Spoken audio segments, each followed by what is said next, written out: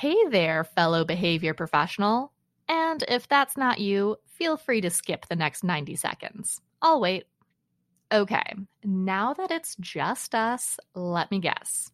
You're here because you know that using an enrichment framework to solve behavior cases will help your client's pet's behavior, but you're still working on how to implement it to get the most out of this strategy. Or you've tried incorporating enrichment into your client's behavior modification plans already, but your clients were resistant. Sound familiar? Yeah, Emily and I hear about these types of scenarios a lot. It's time to use enrichment to its fullest potential, and our upcoming free webinar, 3 Strategies to Uplevel Your Consulting Skills to Solve Behavior Challenges, Happier Pets, Enthusiastic Clients, and a more rewarding career using the Pet Harmony Enrichment Framework is here to help. Register today at petharmonytraining.com/enrichment webinar. Our 3 Strategies to Uplevel Your Consulting Skills to Solve Behavior Challenges webinar dives into the major mindset shift all consultants need to make first to use enrichment as effectively as possible, the confidence-boosting strategy that will keep you calm, cool, and collected while you troubleshoot, and our number 1 tip to keep clients happy, working with you, and ultimately referring to you.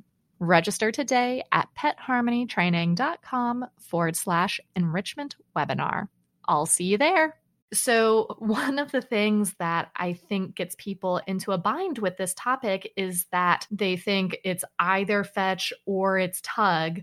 Maybe if they know about flirt pole, then they add in that third, but that they're really trying to stick into these human created games, thinking that their pets should be playing with those human created games by those specific rules, and not letting it be more natural and letting their pet have a say in what that game ends up looking like.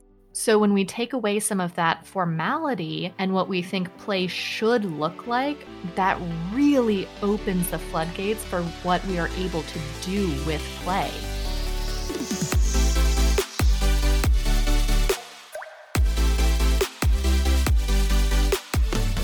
Welcome to Enrichment for the Real World, the podcast devoted to improving the quality of life of pets and their people through enrichment. We are your hosts, Allie Bender. And I'm Emily Strong. And we are here to challenge and expand your view of what enrichment is, what enrichment can be, and what enrichment can do for you and the animals in your lives. Let's get started.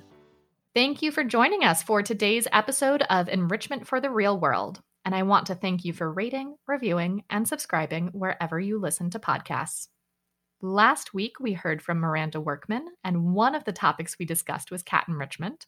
That was really the entire episode was cat enrichment, not just one of the topics. But this week, we're going to dive further into learning how to play with your pet and talk about implementation with the animals in your life. In this implementation episode, Emily and I talk about the big myth surrounding play, how play mimics species-typical behaviors, and making up your own rules.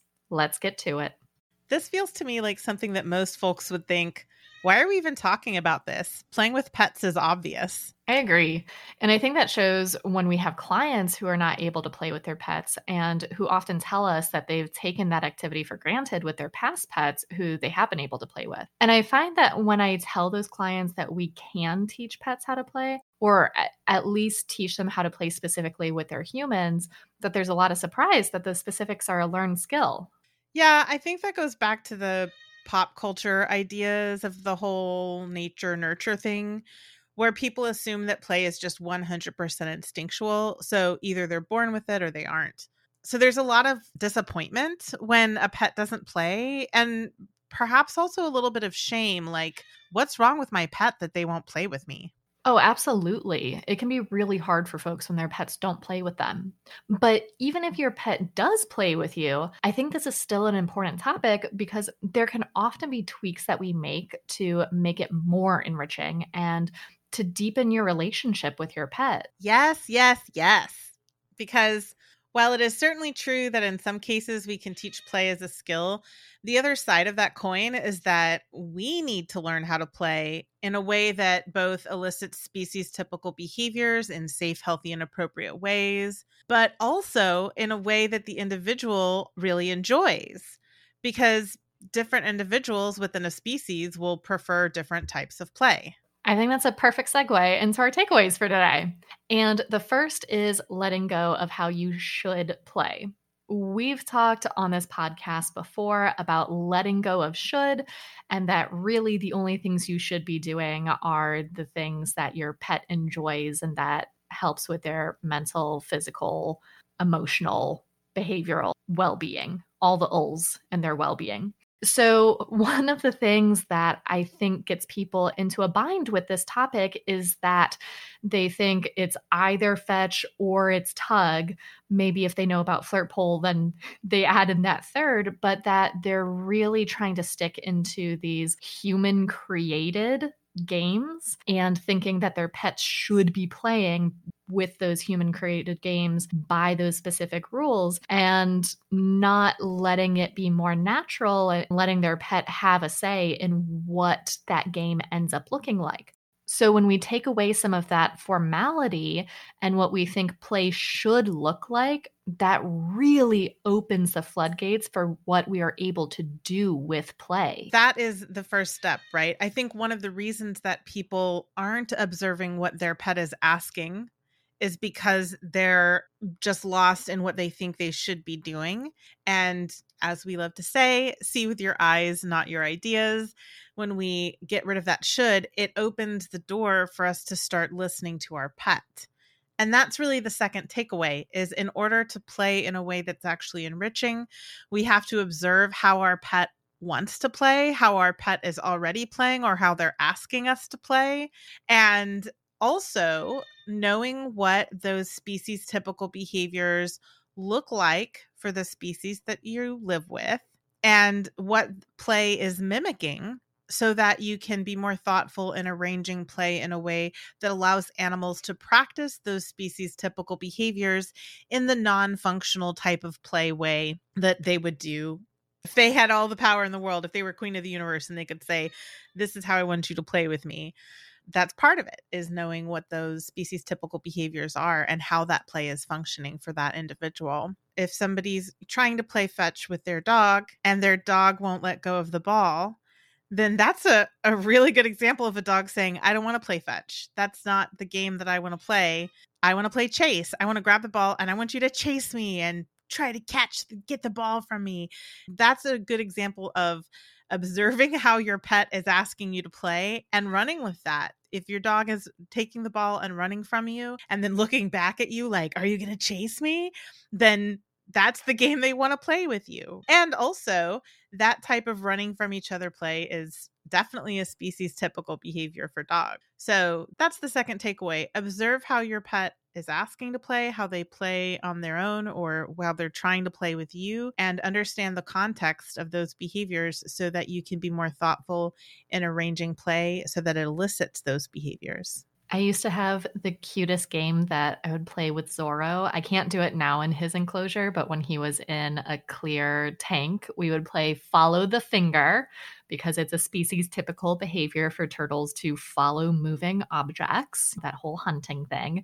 And so we would just go back and forth, finger against the tank, and he would follow it. And that was his favorite game, follow the finger. I miss it. That's so cute. Right? I wish I could play it in his current setup now, but I can't. Yeah, that's the only downside to having that bigger, more natural tank that you've got for him is that you don't have the glass walls anymore. Right. So once you have an idea of the broad strokes of how your pet plays, and I would say too, perhaps researching the natural species typical behaviors that play in that particular species mimics so that you know what to look for. You may not know to look for your pet asking for you to chase them if you didn't know that was a typical play behavior. And just like I said for Zorro, follow the finger may look like a very silly activity if you don't know that turtles do that they also stalk fish in their natural habitats. So you may want to do some research in addition to observing how your pet plays. But once you have an idea of the broad strokes of that, then it's time to get into the specifics. And again, this can include making up your own rules. You do not have to play by the kind of stereotypical rules of the animal games that we've created. So one of the ways that you can do that is to do toy and play preference tests with your pet. I'm going to keep using your example of Chase, Emily, because I think there are a lot of dogs out there who prefer chase over fetch. Absolutely, there are a lot of dogs who like fetch too, but I think you and I probably see the dogs who prefer to play chase because a lot of times that ends up getting them into trouble in the human world. And we see nuisance behaviors or even maladaptive behaviors that come out of that. So let's keep using the chase example. So let's say, okay, I see that you perhaps want to play chase. We could do a toy preference test and ask them, do you want to play this game with a tennis ball or a squeaky ball or a rope toy or a stuffed toy or fill in the blank kind of toy? One of the easy ways to do that is to just put out a bunch of toys and see what your dog gravitates towards. We're talking quite a bit with dogs. This is absolutely also for cats, obviously, since Miranda talked a ton about how to play with cats specifically. And I think that's a species that a lot of people don't realize how to play with cats in a way that promotes those species typical behaviors. So you can absolutely do this with cats. You can do this with other species too, but we're using that dog chase example. So put out a bunch of toys, see what your dog gravitates towards, and say, okay, let's try that with that toy. And then we can say, do you like it if I just chase you full out running? Do you like it if I pretend to stalk you first and then we get a bit of play in there?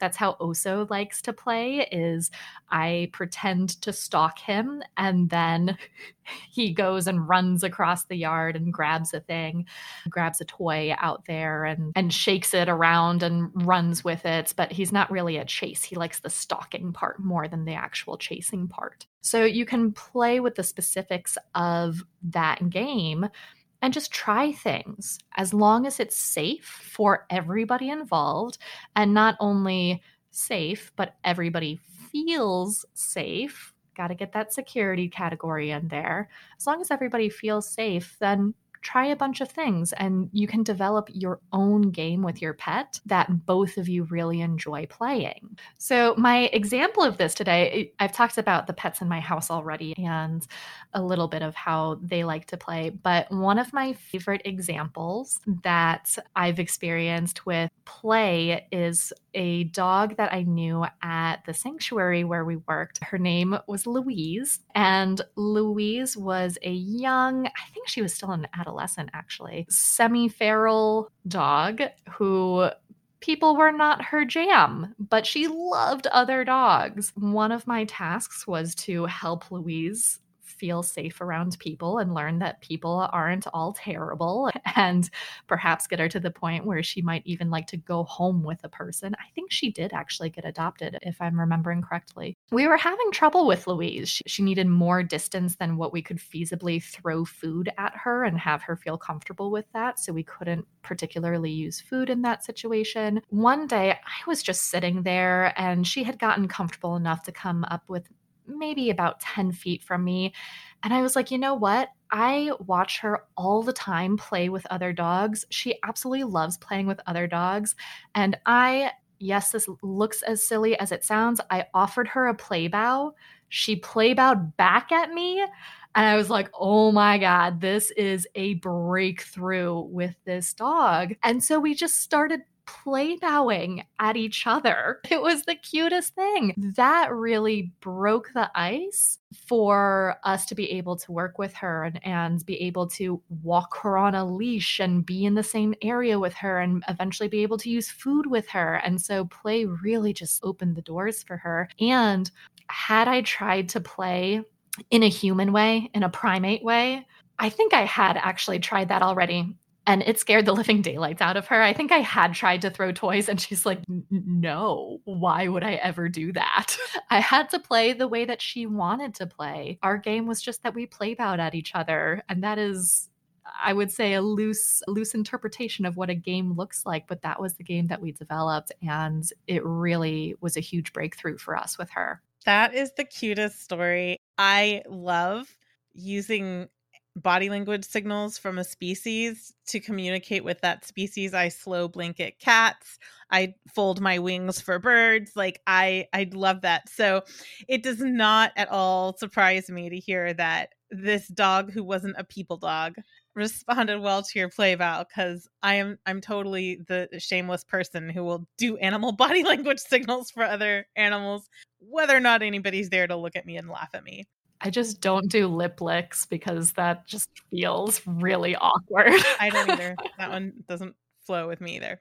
So my story today is actually going to be about a bird, and she is a red-bellied parrot. Her name is Yodi, and she was my bird. She since defected and fell in love with a friend of mine, and so she now lives with my friend Haley, because she broke up with me and decided to go live with Haley now, and I had to respect her decisions. But she was my bird, and I got her from a breeder who he's unfortunately passed away, but he was a really good breeder. He would fledge all of his babies. He gave them opportunities for species typical behaviors, and he made sure that all of the people who bought his birds were really well educated before they took a bird home, and he kept track of all his babies. So he was one of the good ones.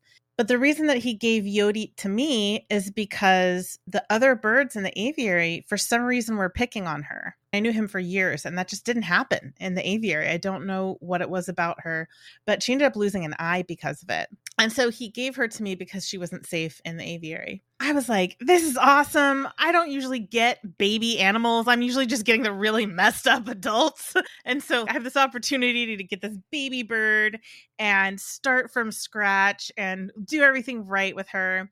I was so excited about it. And she definitely humbled me, because I could not for the life of me figure out how to get her to play or forage. And she wasn't afraid of me. She would step up if I asked her to. She would eat food from my hands, but there's just no connection there. There just wasn't. I couldn't figure out how to break through the crust and get really to know her. And I tried all these different things, and I couldn't figure it out. And finally, watching her, there was some of the paper that some of her food was wrapped in a foraging toy. She pulled the paper out and started shredding the paper.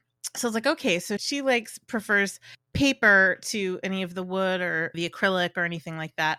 So I took all of the wood and acrylic and woven palm leaf toys out and just put a bunch of paper products in her cage. I had also given her a lot of foot toys, because supposedly red-bellied parrots like to play with their feet a lot. They have a reputation for flipping on their back like kayaks and playing with foot toys with their feet. And she just wasn't doing that. And so I got rid of all the foot toys too. And I replaced it with the really thin plastic, almost like the party favor type of toys that almost look like punched out plastic, and paper. And she just went to town on that. And she was just really into that. And I was like, okay. So I found the texture. Her whole thing is that she doesn't like the textures that you would assume that a red-bellied parrot would like. She wasn't into any of that. She was not into foot toys. She was super into these really thin plastics. Yeah, thin plastics and paper. So I started to use those toys to try to build a relationship with her. And whenever she'd interact with me anyway, I'd give her a piece of paper or a piece of plastic or something. And then one day I decided to try the little cat balls, the plastic balls with the bell inside that you can get a 6-pack of them for $2 or whatever. I was like, this is a thin plastic. She might like this. And she just happened to be on the floor of her cage foraging for stuff anyway. So I took that little ball and I rolled it towards her. I didn't want it to hit her. It was just like a gentle kind of roll in her direction. And she looked at it with her little eye. She was blind in one eye, so she'd like, when she was interested in something, she'd turn the eye that she could see from, and her little eye started pinning, which for those of you who don't know means that the birds are really excited or interested in something. When she was excited about something, she would say her name like Yodi. That's how she would say her name when she was excited. And so she like looks at the ball, she goes, Yodi, and she picks up the ball and she looks at me and she throws it back at me and rolls it back to me. And so I was like, oh my God, this bird is not a foot toy bird. She's not a wood bird. It turns out she likes to play soccer. So we're just like throwing the ball back and forth, rolling it on the ground. She came over to my hand, hopped up on my hand. I brought her out of the cage and the little cat toy ball out of the cage, put them both on the ground. And we just spent probably an hour rolling that cat ball around the room to each other. And she would throw it. And whenever like the little bell would tinkle, she would laugh. Ha! That was the thing that I found that she loved. And it is still species typical behaviors, but it's not the ones that the species is known for. It's not one that I had expected or assumed that she would like. So I had to do that sleuthing to find out the texture preferences, her toy preferences, and her play preferences. And then once I figured those out, then she and I bonded super quickly and we became very good friends. And by the way, she still likes me. When I go and visit Haley, she still flies over to me and says hi and gives me beaky kisses. But I was out of town a lot and Haley took care of her when I was out of town and she fell in love with Haley. But the point is, it took really a lot of sleuthing to figure out her toy preference and her play preferences. And that was how we built the relationship, is from figuring those things out. I think that's a really good point, that just because something can be typical for a breed or a species doesn't mean that individual pet got the memo. There are so many retrievers that are like, yeah, I don't do fetch, even though that's what I was originally made to do. So I think that's a really good point. See with your eyes, not your ideas. You have to really observe your individual pet. And those species typical or breed typical activities can be a good starting point so that you know what to try, but we need to go beyond there and ask them, did you get the memo or not? Yes, exactly. The information that we learn about species and breeds that we work with is a good foundation. We need to know what to look for and what to expect. And that's definitely a good starting place, but you have to be willing to move out from there because behavior is complex and genetics only makes up for a very small percentage of all of the different factors that influence behavior. I feel like we didn't talk enough about cats in this implementation episode about following cats. Do you have a cat story? I do, actually. Maybe we could argue this is about play. We have some friends who live like 2 blocks from us, and they just adopted a cat who, he was like a feral cat that was bonking around their neighborhood and got into a fight and got sick. He had some abscesses. And so they took him in and took him to the vet to get surgery. And then he just became their cat. And so he's a spicy little dude. And he's not afraid to express his displeasure with his teeth.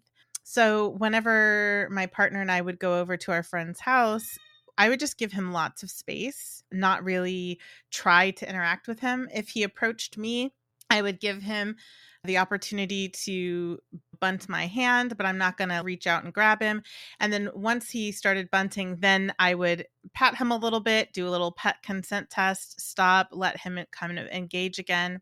And the second or third time that we came over after, I think it was the third time that we came over after they adopted this cat, I was sitting in a chair and he came up to the chair and he looked at me and I couldn't tell what he wanted. And so I reached my hand down and he just slightly turned his head. So I pulled my hand away and he looked up at me and then I was like, oh, does he want to get up on the chair? So I kind of leaned back to give him space. He jumped up on the arm of the chair and he got snuggled into the little kitty loaf position. And I slow blinked at him and he slow blinked back at me. Then I offered my hand and he bunted it. Then I started petting him. After a little while, he was really comfortable with that. He put one paw onto my thigh and then looked at me and I was like, yeah, this works for me. So I slow blinked at him again. And then he took the slow blink as like permission, and he just like immediately nestled into my lap. We just sat like that for probably an hour, him curled up on my lap. And our friends were like, he doesn't sit on anybody's lap. And I was like, yeah, because we had this whole conversation where I asked him what he wanted and I let him say yes or no. This like affiliative behavior, this slow blink when he was looking at me, asking me if I would let him do these things. So that's not really a play story, but it's really related to this topic of observing the animal, asking them what they want, listening to what they're telling you, and building a relationship from that. If we make up the rules for our own games, that could be a game, the little bunting game. That would be really cute. So today we discussed learning how to play with your pet. Even if you have a pet who already plays with you, this can be a great opportunity to interview your pet about how they like to play and see if there's a more enriching way to do it. And this includes letting go of how you should play, then observing how your pet plays and the natural species typical behaviors that play mimics, then getting into the specifics, including toy and play preference tests. This is the end of season 2, y'all. We'll be back for season 3 towards the end of the year with some super awesome interviews that I wish I could tell you who, but you'll just have to wait to see. You can find us at petharmonytraining.com and at Pet Harmony Training on Facebook and Instagram, and also at Pet Harmony Pro on Instagram for those of you who are behavior professionals. As always, links to everything we discussed in this episode are in the show notes, and a reminder to please rate, review, and subscribe wherever you listen to podcasts. A special thank you to Ellen Yoakum for editing this episode. Our intro music is from Penguin Music on Pixabay. Thank you for listening, and happy training!